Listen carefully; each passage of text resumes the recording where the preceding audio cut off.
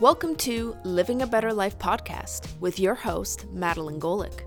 This is a weekly podcast exploring a variety of topics on how you can live a better life, not just physically, but in all aspects of what it means to be human living in a modern world. This podcast is for entertainment purposes only and should not replace professional or medical advice. This podcast is sponsored by Ecophysiotherapy, where their mission is to educate, empower, and rehabilitate you back to health. Without further ado, please enjoy the show. Alrighty, welcome back to our listeners. Today's podcast is going to focus in on sports medicine therapeutic treatments for pain, tendinopathy, arthritis, and my guest today is Dr. Scott Shallow. Welcome to the show. Well, thank you for having me. I'm going to claim to our listeners right now that I purposefully did not do a lot of research on this topic so that I could ask questions that I feel like most people would ask. So I guess the first question I want to start with that I have that people may be wondering is a sports medicine doctor a doctor? Like, what kind of training did you sort of go through? Tell us a little bit about you and sports medicine therapy. Yeah, for sure. So a sports medicine doctor in particular is an MD or a medical doctor. So for myself, I did medical school after doing an undergraduate degree. And then after medical school, you have to go into a residency, which is your specialty. And my specialty was in family medicine, and my subspecialty was done in sports medicine, which is a fellowship training program. So generally, sports medicine physicians are kind of one of four different backgrounds. One is a primary care sport medicine doctor like myself, so family doctor who then does extended training in sport medicine. The other options are an emergency medicine doctor, can go back and do training in sport medicine as well. Orthopedic surgeons can complete a fellowship in sport and exercise medicine as well and write the national exam after their residency is completed. And lastly is physical medicine rehabilitation, also known as physiatrists. They can also become sport medicine doctors. So traditionally, when you hear the phrase sports medicine doctor, it's one of those sort of backgrounds of physicians of medical degrees and various residency training programs. Amazing. Yeah, that's good to clarify. Mm-hmm. So what made you decide sports medicine as a subspecialty for you? Oh, that's a great question. So mine actually stems from about the age of 14 or 15 when I first got my first major injury playing football. I tore up my knee and ended up going to see a sport medicine doctor. At the time, I had no idea what that was. And my future dreams were kind of centered around being a gym teacher, actually. And I had this injury and I was sitting in his office and he had all these models around, these little knee models and these different pictures of the anatomy. And I was kind of floored. I ended up picking up one of the knee models while I was waiting for the doctor to come in, and I was kind of playing around with it, tweaking it side to side, and I actually broke the model. So, and that was sort of my first introduction into sport medicine. I was like, this is the coolest thing ever. And I ended up playing with it and testing the ligaments and kind of cracking one of them. So I was like, oh God, I thought I'd get in trouble. But then I ended up talking to him about it. And sort of since the age of about 14, 15, I was kind of keen on doing sport medicine. And from there, went into kinesiology, medical school, residency. And finally, after 11 years of education, I finally got there. Amazing. It's a long journey, but when you're passionate about something, it's so worthwhile. Yeah, no, you finally see the light at the end of the tunnel getting closer, and when you get there, it's pretty awesome, I must say. Yeah. So are you then practicing as I'm just trying to kind of wrap my head around it. So are you practicing family medicine or are you practicing sports medicine? How does that work? Yeah, so you can really do whatever you want in that respect. I'm predominantly practicing sport medicine, but on the side I'll do some family medicine because it keeps the hours up and filling in here and there. It's also really important as a primary care sport med doc. So when I take over as a team physician, not only am I dealing with the MSK issues and the joint sprains, tears, and injuries, whenever they have a cold, or if one of our athletes needs birth control or something like that, and very commonly when you need an STI or an STD treated, I'm the go-to person. So you have to keep up the skills with that. So it's important to do some family medicine on the side. So my practice is about 80%, 90% sport medicine right now, and still doing some family medicine on the side just to keep busy and keep my skills up. Excellent. So then, are you working in what we would traditionally think of like a family doctor office, or are you working in a rehab center? Like, if somebody wants to come and see you Mhm. or see a sports medicine doctor, where do they, like, where would they find somebody? Yeah, well, great question. So whenever I'm doing family medicine, it's in sort of a traditional family medicine clinic where I'm filling in for other colleagues and kind of picking up a shift here or there at student health and things like that. But generally, my sport med practice is out of sports physiotherapy clinics and athletic. So at Queen's University, where I'm also centered out of, I work at the athletic center. We have a athletic therapy center with physios and ATs and RMTs, and we have a couple of doctors' offices, so some docs work out of there as well. So traditionally, when you're seeing a sports medicine doctor, the most common place will either be in a hospital, in an outpatient clinic, or in a generalized outpatient, physiotherapy, sports medicine, sometimes chiropractic clinic, those type of places. Okay, great. Yeah. I'm sure this is a question you've probably been asked, but is this like an OHIP funded Yep. thing? Yeah, so every patient assessment we see is OHIP funded. So just like, a consultation with a rheumatologist or an endocrinologist or something like that, all of our consultations are OHIP funded. Just like any other kind of gig, sometimes the medications we use will be covered by OHIP or insurance, but sometimes patients will have to pay out of pocket for certain anti-inflammatories or therapies that we do. When you talk about some of the injection things that we end up getting into, like trigger point injections, cortisone, and some of the biological therapies that we'll talk about a little bit later on today, those would be something that typically isn't OHIP funded, but very often are covered by private insurance or patients will have to pay out of pocket. But seeing us in consultation and follow-up, that is 100% covered by the Gotcha. Ontario government. Now, can a patient or a client just come and see you like off the street, or is like a specific referral needed to be made? Like, can a physio refer to Mhm. you, chiro, massage? Like, can anybody refer to you, or is it like you're a specialist and only a family doctor can refer? Um, so that's actually a great question. That's something that comes up quite a bit. There's a bit of a variability between people. So for myself, I trust my physio and chiro colleagues more than anybody. So if they think that someone needs to be seen, then I'm always happy to see somebody from a colleague to colleague referral. There are some clinicians who will prefer to keep referrals made by physicians, whether it be someone's family physician or the emergency room or a walk-in clinic. Reason being is because they think that that would be, an appropriate referral rather than somebody walking in when they don't necessarily need to see a sports medicine doctor, when it's more something appropriate for them to be seeing, like an emergency doctor or a family doctor, because like I said, the backgrounds of each sports medicine doctor is a bit different. So there are some people who need to have, who will make all patients get a referral to see them.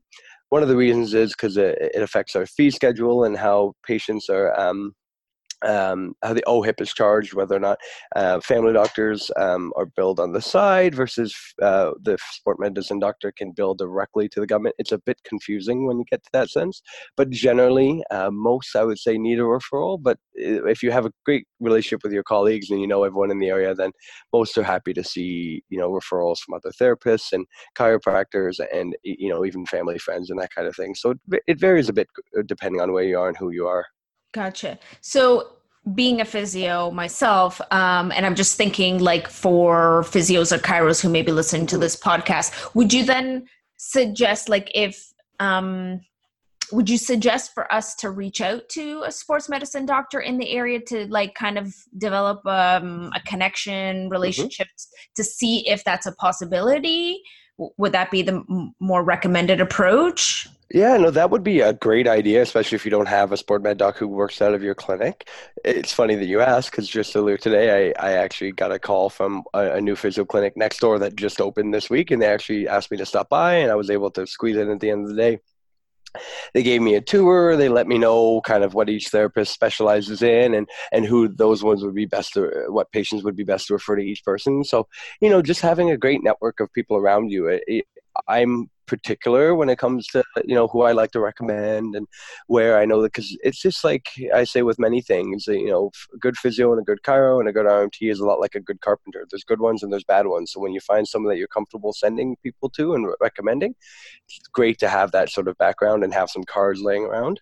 Um, but yeah, I think reaching out and kind of just opening the dialogue, because the sports med community is quite tight knit, and it's really important to kind of realize who the good therapists around are. Just like, I like to have therapists think of me when they think of needing a good sport medicine doctor, just like I'd want a therapist to want me to think of them when I want to look for someone to refer them to. Okay, excellent. So let's maybe dive a little bit into like, what does a sports medicine doctor do? Yeah. So maybe talking a little bit about, what type of assessment, like what do you do for assessment kind of thing? And then we'll kind of dive into treatment. Yeah, absolutely. So I guess I could ask you how much time we got, because I could talk all day about that one. But so, I think everyone has their role in healthcare, and the role that we fill as primary care sports medicine is there's a big disconnect between excellent care in sports medicine and MSK medicine and musculoskeletal medicine and really primary care, whether it be the emergency department or family medicine. And, coming from family medicine background, there's so many things we need to learn in residency, and it's hard to know a lot about every single thing, but rather you need to know, something about everything. And that's truly what what the grassroots of family medicine is. So one of the roles of primary care sport medicine is to fill that gap and be musculoskeletal medicine experts within the realm of primary care. So what that means is you can be seen with or without a referral. You can see many, many patients. You don't need to depend on having OR time or anything like that. And really, we represent the experts of musculoskeletal medicine across the medical side of the field. Obviously, we're not physiotherapists. We're not massage therapists. And just vice versa, I would say.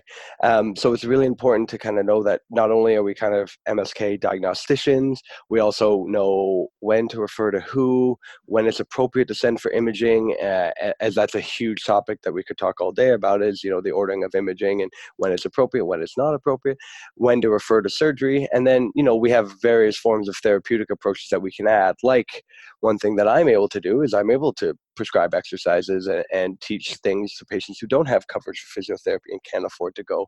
On top of that, I can add some interventional things, like there are some primary care doctors who do acupuncture still. And then there's things like injections and trigger points and needling that we can do, and various ultrasound guided procedures that we kind of add to your toolbox depending on what your interests are and what your skills are. But really, it's sort of that the non-surgical musculoskeletal medicine experts of the medical field per se. Excellent. Yeah. So I'm thinking, like an athlete gets injured on the field. Oftentimes they're not necessarily being diagnosed perhaps right there. If it's a knee injury, and it's acute, like everything kind of hurts, right? So then maybe, would they be coming to see you to kind of narrow it down to like, okay, is this a ligament injury? Is a meniscus injury? Like, what's actually going down? And you're then taking the whole picture, the subjective and objective testings to see, okay, is there enough information for me to know what this is, or order imaging? And then, from there you'd be providing the appropriate care and or referral. Yeah, and I think that's another thing that really is unique to the sports medicine world. So we're trained to be not only team physicians and manage all the things that come in for managing, I've worked with Team Canada Cycling, the OHL Kingston Frontenacs, the OHL Belleville, the OHL Hamilton Bulldogs, and the Belleville Senators of the AHL. So you get expert training in how to be a team physician, which includes traveling with the team, managing vaccines for athletes, managing infectious diseases for athletes. And then one thing that we also add is we do provide the sideline coverage that is so vital to high-level athletes. Just last week I covered a national football tournament. It's called the Football Canada Cup. So it's the under-18 national championships in football. And, within a 5-day tournament, I had 2 C-spine injuries on the field that I needed to manage. And I'm the person there managing and leading the team with the help of all my athletic therapists and whatever team trainers that we have available. So not only do you get this sort of expert in musculoskeletal medicine, but you also get training in how to manage a team physician role, how to be a first responder on the field and manage things like major injuries, or follow-up for injuries like a ligamentous injury. We see a player on a Friday, you're not really going to get a good assessment of his knee until Tuesday, so you're kind of responsible for that follow-up. And then on top of that, I think one thing that we also is so vital with the team sports and covering young athletes and things like that is concussion care. We're really kind of on the cutting edge of interest in concussion care, and because it's so important in primary access, both being there on the field, and also follow up and return to sport, return to learn. So that's one thing that I think a lot of the people in sports medicine really pride themselves in these days. Yeah, and for me, not really knowing so much about this, both from like somebody listening who may have been injured to a practitioner, kind of getting a sense of like, okay, this is sort of what they do and how they fit in the whole like integrated multidisciplinary, Mm-hmm. treatment approach. So I have a question then. So let's say a physio or chiro's been working with a client for a while, like doing all the traditional, treatment approaches, and we're getting stuck. Like, they're just not progressing in a way that we would want to be seeing. Like, when would it be an appropriate time for us to refer to somebody like you? And that's an excellent question, and I think the best way to approach that is there's no right answer, because there's never a time. Very, very, very infrequently would I ever know someone in sports medicine to decline a referral or say this is a silly consult. You're really there as an adjunct to whatever your therapists are doing and everyone else is doing, because we know that not every part of rehab is sort of one thing. We're all interconnected, and it's not this truncated sort of this is your role, this is mine, but we all have to work together and find what's best for the patient. So I think at any point where you're kind of wondering, okay, this isn't progressing as the way I thought it would, what am I missing? Because you can often get pigeonholed. Both doctors and therapists can get pigeonholed and sort of, I'm treating this problem, why aren't they getting better? So maybe a fresh set of eyes would help. Or if you're starting to wonder, okay, maybe this does need imaging or something along those lines, or even, if does this need something like an injection or a surgical consult, any of those would be reasonable. Just ask the question. For sure. Yeah. It's always good to kind of keep that mode of communication open. And I must say one of my most valuable kind of intake things is when I get notes from therapists to let me know what the therapist has actually done, what's worked, what's not worked, why aren't they progressing, what do they think, right? Because again, everyone's got those different approaches, and not everyone has sort of all the answers. Yeah. But together we could maybe, really figure it out. That out. Exactly. Excellent. Okay. So I've heard a few of these, I want to kind of get into a little bit of treatment in terms of uniquely what you offer. You're talking about trigger point injections, where, I've heard in discussions, terms like PRP, stem cells, Prolo, all of these big terms that I don't think the average person knows anything about. Never mind me as a therapist. I'm like, right. I have an idea of what that is, but I don't know what it is and how it works and when those things would be indicated. So maybe we can start with the injections. Like, what kind of injections do you do? What is it for? How does it work? That kind of. Yeah. So really you can kind of break it up a number of different ways. You can break it up into what condition we're treating, whether it's a tendinopathy, whether it's a muscle tear, whether or not it's arthritis, or you could break it up in terms of what we're injecting. And I think you could, again, have this conversation for quite a bit, but I think the best place to start is probably just good old cortisone. Most people have heard of it. Yes. Cortisone has an excellent role and is an incredibly strong anti-inflammatory. So what it is, it's a corticosteroid that basically is one of the strongest anti-inflammatories that we've been able to synthetically make. Cortisone has gotten a bit of a bad rap over the years because of multiple reasons. One being, in the past, I think when it first came out, the idea of this amazing new medication had very little side effects. It was wonderful. People's pain got better. People's tendinopathies got better, et cetera, et cetera. So I think people were using it too often, too many places, and too many people.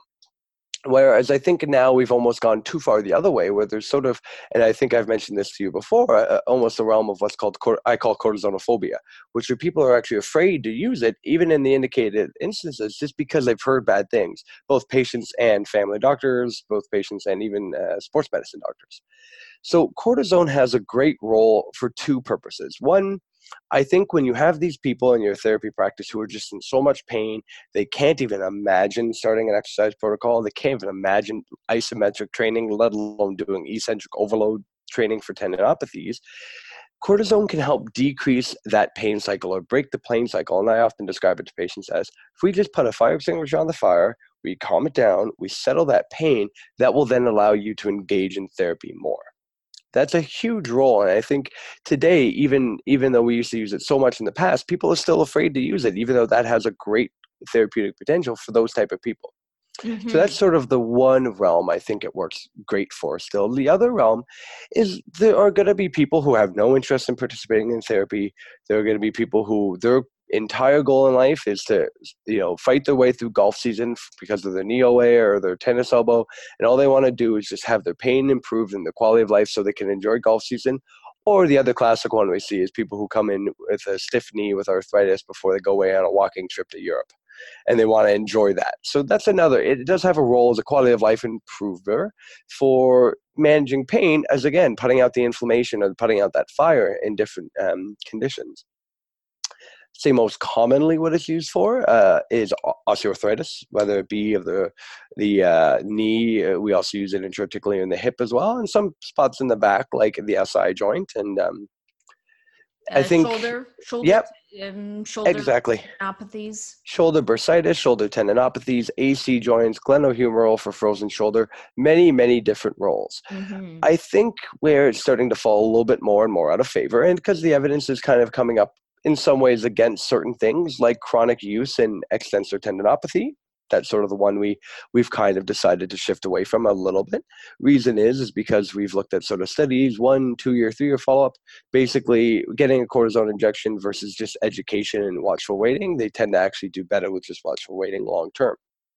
Again, I think there is a role to decrease that pain, to break that pain cycle so people can engage in therapy. So hopefully long term, they get better. Because often, in these studies, they just tell them cortisone injection or nothing. And then the people with the cortisone injection don't engage in regular therapy and things like that. So if you add in those things and use cortisone as just an adjunct rather than the only treatment, I think it still has quite a role in limited use. And the same thing, it's kind of moved away from using it in the greater trochanteric pain syndrome side of the world.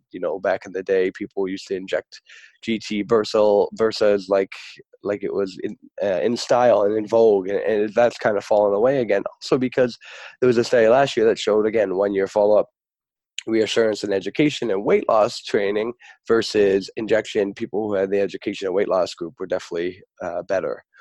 But osteoarthritis is probably still its primary use, I'd say. Yeah.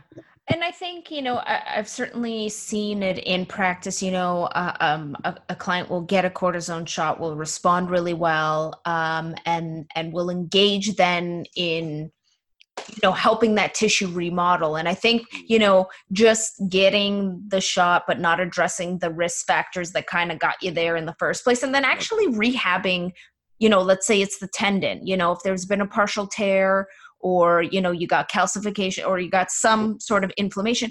I think those tendons still need to be exercised in order to optimize their function, so that, we're talking 4 or 5 years later down the road, they're not re-injuring themselves because they've gone through the remodeling phase. And so I feel like sometimes that exercise piece, I think people have stopped thinking of exercise as medicine. Mm-hmm. Right. And so we think medicine as like a pill, an injection, like something prescription, whereas like the exercise is medicine too. It just may need a little bit of something to help get you down the exercise road, right, that you can progress. Exactly. And I see it all the time. People come in, they've been doing therapy for 6 months. They weren't getting it better. They kind of hit a plateau. So we'll try something like a subacromial injection or a glenohumeral joint injection, and they'll get pain-free within 2 weeks, and then they'll just stop doing their exercises. And inevitably they'll come back in 3 months and say, you know what, doc, I felt so good. I stopped doing my exercises. I thought it was all better forever. And then it kind of is crumbling back now. So I might get back into therapy. What do you think, et cetera, and all the time. So one of the big roles of somebody is, a provider of things like injections is I tell every single person, this is not the cure. This is one step in trying to make you pain free so you can engage in the exercise medicine that, they always say, a pound of, an ounce of prevention is worth a pound of cure. Yes. So keeping people on that sort of preventative rehab protocol the whole way through is just massively important. Yeah, Absolutely. Yeah. So that's good that we sort of talked about cortisone, because I wasn't even necessarily, thinking about that, but that's definitely a common one that's being, Mhm. recommended or talked about. So getting some clarity on that, I think, is sort of important. So let's maybe change gears here and let's talk about what is PRP. I know it's platelets. I know you're spinning blood and you're pulling stuff out of the blood, and then I think you're re-injecting, but I'll let you kind of explain. Yeah. So you did a pretty good job. So PRP is platelet-rich plasma. So platelets are one of the main healing and growth factors in your blood. It's sort of the initial plug that happens when you cut your arm or tear a tendon. The initial healing process that fights to get there as quickly as possible, plugs up that bleeding, plugs up and forms the hematoma, or the initial platelets.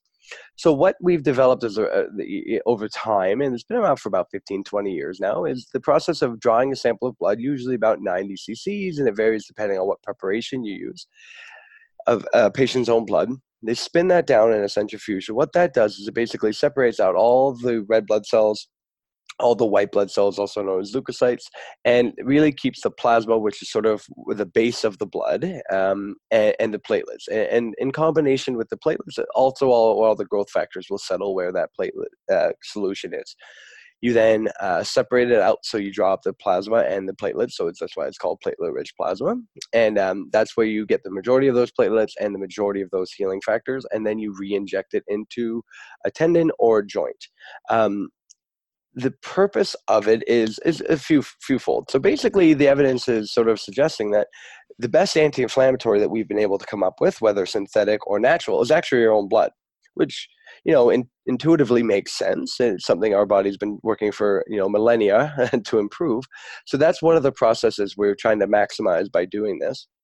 And that's one of the major benefits of it. So for pain management, so typically for something like osteoarthritis, where we're re-injecting platelet-rich plasma, the evidence over the last few years is starting to show, when we get into longer-term studies, comparatively to cortisone, say, about same pain scores at 3 months compared to cortisone and placebo.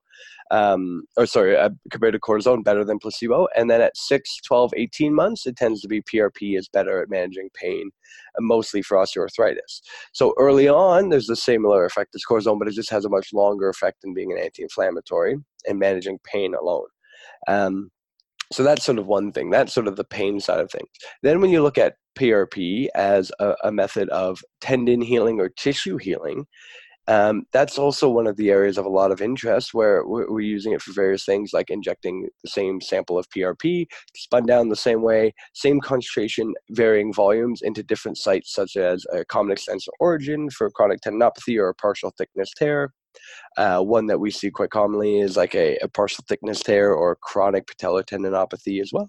And then all over the shoulder joint, it can really be quite effective. And what we're doing when we're trying to put into a tendon or a muscle belly is, rather than just getting the anti-inflammatory effect that we're hoping for, we're also trying to promote building of a fibrin bridge. So the way I describe it to patients is, it's just like if you cut your arm or cut the muscle on your arm, we're trying to restart the healing and kick it into overdrive by recreating day one of healing. So if you cut your arm, all these platelets come, all these growth factors come, they start trying to heal the muscle really, really fast. We know that in chronic tendinopathies, chronic muscle tears, your body gets very lazy and stops trying to heal actively. You get a buildup of chronic inflammatory cells, you get painful prostaglandins, and basically what we're trying to do is trying to reproduce that healing that happens day one by hitting the reset button, by super concentrating those platelets and those growth factors in the area, and trying to start a fibrin bridge and almost fill in the gaps of tendinitis and muscle tears, and let your body kind of kick back into healing in that area. And I just wanted to maybe clarify for the listeners, when you say common extensor group, I'm assuming you mean tennis elbow, which Right. is, Yeah. for people who may not sort of know what that is, because it's a common thing that we see. It's the repetitive strain injuries. So, Mhm. of course, the shoulder being a very common place, along with the elbow, right? On the outside of the elbow, lots of people typing and repetitive movements like mechanics and things like Right. that, where you're getting that elbow motion.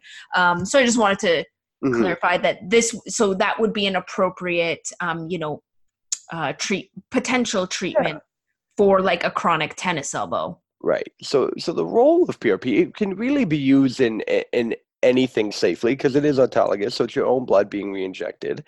The major issues with PRP is we're still trying to figure out exactly how much to use, who to use it in, and when to use it in, when to use it rather than just using it everybody. And the main limitation is cost. So right now, anywhere between $500 to $1,000 is basically what you'd expect to have it to be paid for PRP. And that's for one injection. Yeah, typically. Okay. There was 1 or 2 studies that showed that maybe a series of 3 injections was more beneficial, but typically most physicians will start with 1 injection, see how you do, and there's no harm in repeating it. You know, professional athletes get it quite commonly, but obviously cost is a major issue. And I think over time, as we transition to getting better evidence and learning more about PRP, and like I said, when to use it and who to use it in, the cost will come down and the coverage will go up. Because right now there's very minimal coverage from a private insurance standpoint. But I think the main reason of that is they just want to see proof that it works, so we're not just charging Just insurance doing it. companies. Exactly. Gotcha. I think the other area, so you sort of talked about its role as an anti-inflammatory and its role in tendon healing, is its role in osteoarthritis is actually probably the area of most excitement right now. So not only does it have these incredible anti-inflammatory properties for osteoarthritis, but there is sort of this biochemical data that's coming out very slowly, and it's coming and growing year by year. And what it's looking at is the biochemical pathway in a joint where we have osteoarthritis developing. There's a chemical named the WNT, or the Wnt pathway. The Wnt pathway is basically this on switch that if you have WNT and you have the biological process, the WNT pathway going on in a joint, that means active arthritis is building, and that's osteoarthritis. So it's a combination of genetic factors, overuse, weight, previous injuries, all of these things go into play about how the WNT pathway, the Wnt pathway, is firing. So one exciting realm of PRP, and again, the reasoning behind this, why it works, is not 100% clear yet, but there's some evidence to say that after injection intra-articularly of PRP, there's a downregulation of the WNT pathway. So that is something that we've never really been able to manipulate before, is the development of osteoarthritis. So again, super fresh, super new data. It has a massive therapeutic potential. So maybe in the future, we'll have more of an idea that we cannot regrow knee cartilage or anything like that. But the idea is potentially to maintain what we have for longer. Right. So slowing down the processes of arthritis, not necessarily regrowing the cartilage. Okay. Exactly. And these are being injected like directly into the knee joint itself. Yep. Okay. Exactly. It's been used in many different places: spinal cord, degenerative disc disease, knees, hips, shoulders. There's lots of different places it's been trialed in. Again, the quality of evidence is going to take time.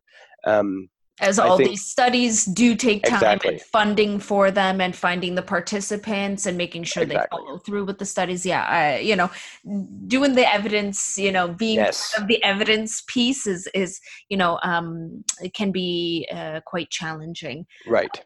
But it's good to see, it's good that we are doing these trials to obviously make sure that they're safe and that they're effective, and that, ultimately we want to help people, right? We want to help people. We want to help people in pain. Is there anything else that you think somebody, who may be considering PRP should think about? Or does every sports medicine doctor do it, by the way? Or is it just some? Nope, definitely not every sports medicine doctor. That's a great question. So it all depends on your personal practice. Some people have a lot of interest in it, so they're doing research in it. They're doing it quite commonly. Other people kind of more comfortable with the things that they know about. Very many are just comfortable referring out for something like PRP, because not only do you have to spit it down, you have to have the equipment, you have to drain, you have to draw the blood yourself, and these type of things. And there are some people who kind of just want to wait for the evidence to come out a little bit longer, but I think anecdotally, everyone gets their own experience, and I must say, I've seen excellent results. But again, we always see that with anecdotal stuff, right? It can be very skewed. So some people are just a little bit more quick adapting to it, and other people a little bit more hesitant and waiting for the evidence to come, which I think will come with time. Yeah. And I think why the strongest evidence is available for osteoarthritis is Knee arthritis is probably the most compelling argument for PRP in that research. And I think we understand knee arthritis pretty well in terms of objective scoring measures and how to monitor it over time, radiographically, and things like that. And if you can get pain scores better, you're likely to get function better. When it comes to something like PRP and looking at the supraspinatus tears, for instance, or impingement, I think the evidence is going to take a lot longer to develop. It's been quite weak so far. And I think the biggest reason for that is so much goes into the rehabilitation of a shoulder injury. You need to look at scapular dynamics. You need to look at posture. You need to look at overuse. You need to look at how your rotator cuff is firing in conjunction with your scapula. It's mind-boggling how complicated the shoulder can get. So just squirting in PRP into a tendon isn't going to heal you. It's a combination of all these other things. Yes, correct. Yeah. So what is Prolo? Because I'm actually going to say this one, never heard of.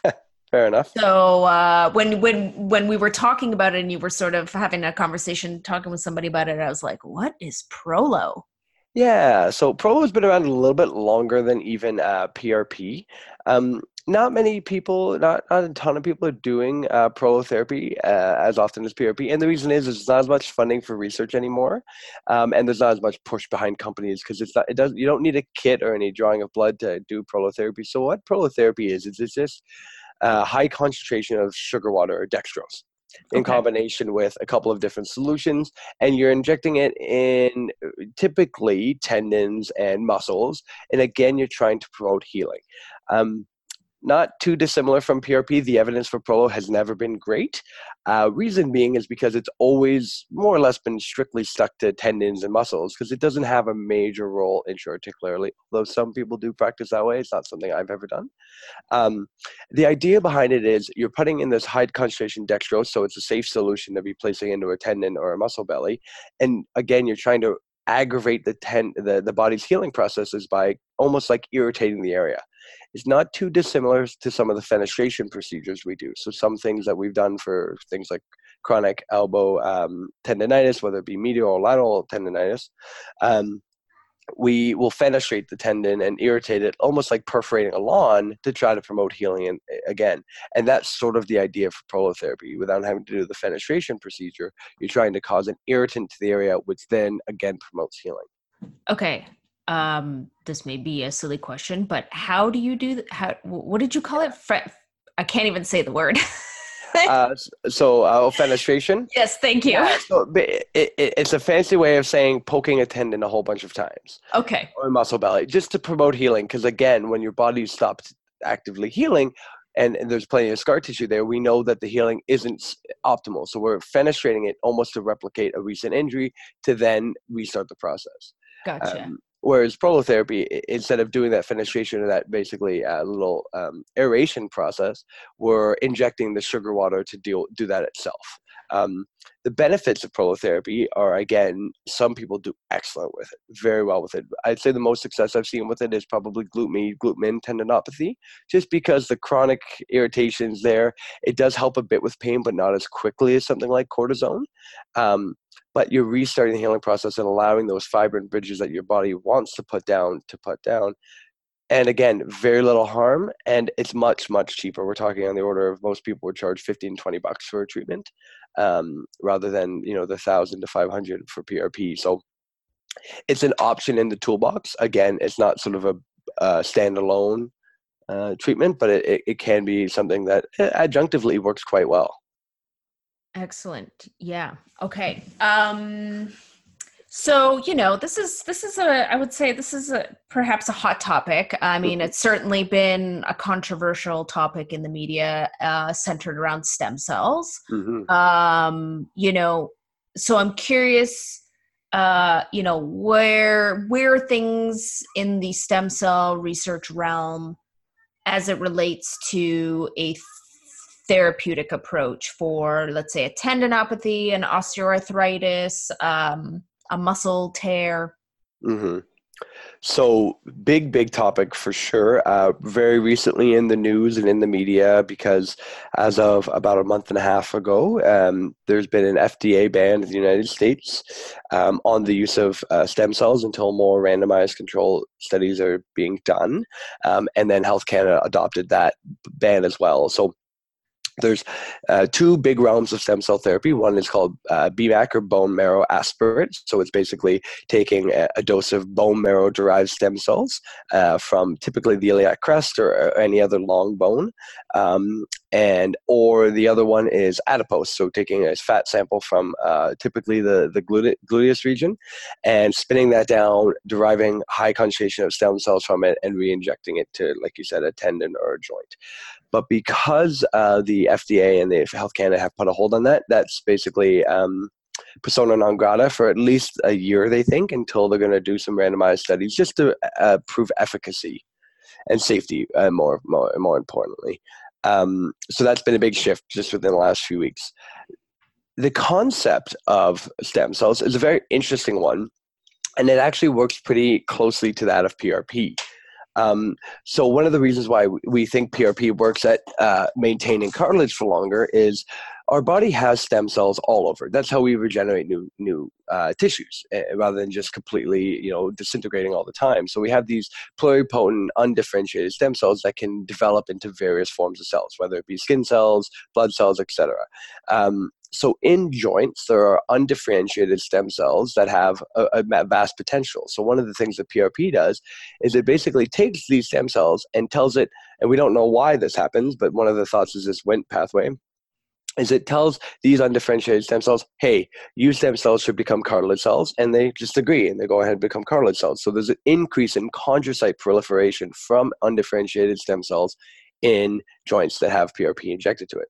So the next step would be the idea behind stem cell therapy, which is basically if we take a massive concentration of stem cells, whether it be from your fat tissue or your bony tissue, like the bone marrow aspirate, and then inject it into your knee, typically it'll be in combination with PRP or other sort of biological active factors to try to stimulate it to those stem cells to become chondrocytes and now become differentiated into cartilage cells. So often stem cells are done in combination with PRP for this purpose.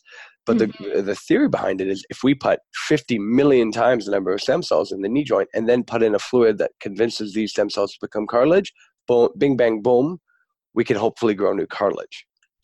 Absolutely. I'm trying to think of the name of one of the people that was talking about he was talking about his research with stem cells. I'm just looking up his name right now because, Bruce Lipton. Okay. Are you familiar with? No, I don't think so. I mean, I've probably. So should, but, his area of study was more like trying to, so he was taking stem cells and he was putting them in different environments. What he found was when you put it into a different environment, so either it was hotter, cooler, different chemical compositions, that stem cell would be stimulated by its environment. So it's the whole like epigenetic discussion, right? Yeah. That, cells can become something, the same cell can become two different things based on environment. So I think it makes sense that you're saying, okay, it would be in combination with like PRP or some other agent that would, right? Because you don't want to be injecting a stem cell in one thing and then getting skin out of it. Well, and right? Exactly. And that's the big concern, right? Right. So, the recurring joke is whether or not injecting somebody's knee with stem cells is going to create a tumor or something like that. And I think, and it makes sense that there's been a bit of a pump of the brakes because I think there were some people who might have been using it for really out there ideas and reasons, like replacing Botox therapy and treating wrinkles and treating, lots of cosmetic things like skin cosmesis, breast cosmesis. One I've actually come across is treating vaginal atrophy. So they're doing, stem cell injections into the tissue of the vaginal canal to try to promote, regeneration. So again, it's not surprising that there's been a bit of a hold on it, but I think where it was being used in sort of the sports medicine MSK realm might have had a bit more steam behind it and a bit more logic. But unfortunately, everything's kind of taking a step back for now. So we'll have to just wait and see on that. Yeah, and it's one of again, it's one of those areas that you know maybe hasn't been talked about as much publicly because of all sorts of different Right. controversies around stem cell use. But it'll be interesting to see what the evidence comes out, and patient safety. Whenever you're injecting anything, Yeah. uh, is paramount, right? Because we really don't want to make a situation worse for Mm. anybody. So I'm glad that they're going to take the time to really look into that further. Yep. So we've talked about like those type of therapeutic Mhm. approaches, but I don't want to necessarily paint a picture of sports medicine docs of just like injecting things. So Right. Of course. I wanted to maybe talk a little bit about what other therapies are you talked about exercise prescription as being a therapeutic modality that you use, but are there are you guys doing any hands-on stuff? Like, do you have hands-on techniques that you do? Like, is there anything else that you guys do that I'm not aware of? Yeah, so I think that I might have a bit of a skewed practice just because I know we've chatted before. I had a background in physio before medical school, so that was one thing I really do enjoy. Still teaching therapeutic exercises and really getting into some of the nitty gritty of real like concussion care is what I really enjoy, like some of the vestibular ocular rehab and which I do quite a bit of. And then the other thing is cervical flexor, activation and retraining post whiplash, post concussive injury. That's something I really enjoy. So that's something I'm doing a bit of more hands on than probably the average sports med doc. But like I said, there are some sports med docs who still do primary care acupuncture and they love it and they swear by it. And again, if I'm providing somebody with vestibular rehab, I definitely know that my limitations are much greater than some of the excellent therapists around, but it's something that I can provide that's covered by OHIP, and I can hopefully get them started on a program. And if we don't get the results that we need, then I have no quarrel sending to somebody who's much better at it than me. And then the other thing, I think that there's a huge, huge area that we do that we're quite fortunate to work with. Special populations like Paralympic athletes and para athletes in general. Definitely an awesome community to work with, great community to be a part of, very positive, very amazing stories, athletes who are just driven to get better. And one of the things that, I quite enjoy about working with the para athletes is, if someone's got shoulder tendonitis and they're a wheelchair sprinter, they're not only off they're not only off racing for a couple of weeks, they're off on daily function, right? So that comes into the quality of life and the ADLs and the IADLs that sometimes you have to add to what we normally would do when we're talking about high level athletes. Not to mention some of the major medical emergencies that para athletes can get caught up in because of whether it be cardiac, neuro, or spinal cord reflex issues. And then another one that I quite enjoy is exercise counseling for type 1 diabetics as well. So that's one thing, if you go to the average family doctor, not many, family doctors would be super comfortable with counseling on when to take your insulin relative to training, how many carbs you need to replenish within 30 minutes of exercise, or, 30 minutes of completing a bout of anaerobic versus aerobic exercise. So that's something that we get trained in that is quite fun and unique. And the benefit of medicine and sport medicine as a whole is really you can kind of tailor your practice to however you want it to be. You can be very injection heavy, you can be very concussion heavy, you can be very exercise counseling heavy, you can do a ton of sport coverage. And then again, if I want to do surgical assist or walk-in clinic or family medicine on the side, all that's an option to me too. So everyone you meet is going to be a little bit different and have our own kind of niche within the realm. Yeah, excellent. No, it's good to know that there's like these different perspectives. So, we don't, again, we don't want to be painting a profession with like one color. So the Right, of more that course. we understand about, different people, just like physios too, like Hmm. some physios are very acupuncture based, some physios Right. are very exercise based, some are very manual therapy, some Yep. are manipulators, some are, there's so many treatment Mhm. modalities. And I think just anybody who might be listening, needs to understand like it's good to do some research, Right. check people out, and see, what resonates well with you in terms of your therapy. Like, Hmm. what do you want done to your body and how do you want it done by Right. whom? Um, Now, so your traveling? Like, do you practice out of a particular place? Are you moving Yeah. around? Like, what do sports medicine therapists typically stay in one spot? Do they? Because obviously I know that Yeah. you recently moved, so that's why Yes. I ask, Yeah. right? And it's like, okay, Yeah. are you staying there? Are you coming back? Like, what Oh, does that that's look like? I got to be careful here because no matter what I say, I'm going to get angry emails. But yeah, so I've recently relocated to back to Kingston, which is where I did my residency training. I'm going to be here at least for a few years, and I've joined an excellent, massive sort of physio, multidisciplinary, sport med, pain med, orthopedic med clinic, and it's a lovely fit. Um, the benefit is, again, like what I'm going to be doing is ideally sort of 4 days a week in my primary practice, then a day a week at Queens, working with the Queens athletes. Student athlete population is such an excellent group to work with. So that's one thing that I really want to enjoy.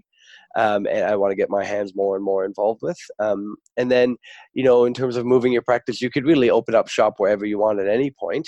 I'm going to do some access clinics up kind of in Northern Ontario, actually. I've spoken with some of the people up there because they're always looking for people to come and, manage osteoarthritis and manage chronic knee tears and chronic knee issues, chronic shoulder issues in places that are really hard to get access to orthopedic specialty or sports medicine.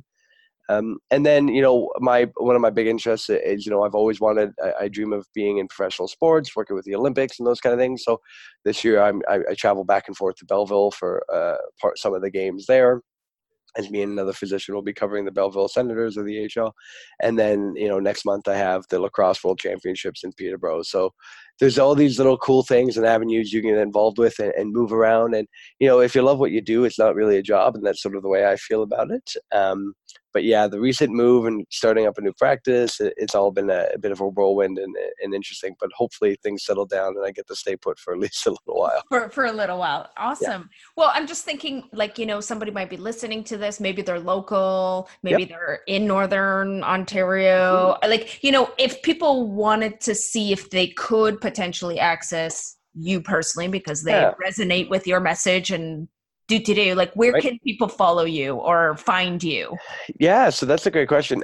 So I'm on Twitter, actually, at Dr. Golfshirt, and no period. It's sort of my satirical Twitter account that I like to play around with, and I write the odd satirical article every now and then for a couple medical blogs. But so the clinic I'm working out of is called Kingston Orthopedic Pain Institute, or COPI, KOPI for short, in Kingston, Ontario, and that's sort of where I'll be centered out of. And there's excellent sports medicine doctors everywhere, no matter where people are looking for. So if they are looking to find somebody in the area who might be a good fit for them, our best resource would be what we call CASM, or Canadian Academy of Sport and Exercise Med, so CASEM. And there's a great website with sort of a directory of who's around, recent resources, upcoming events. And for somebody who can't come all the way to Kingston just to see lonely old me, they could find an excellent sport doc nearby who they could probably read a little bit about online and see what their interests are and what they do as well. Amazing. Thank you. And for our listeners who may not have jotted all those things down, don't worry. We will get those links and we will post them in the show notes that you can find in the podcast description. Awesome. As well as on our hosting page for the podcast, which is www.ecophysio.com/videos. Of course, subscribing to the podcast is always a great idea, and sharing with anybody who you think may be interested in learning about this topic or any of the topics we've recorded. So Scott, we're going to put all that info out there.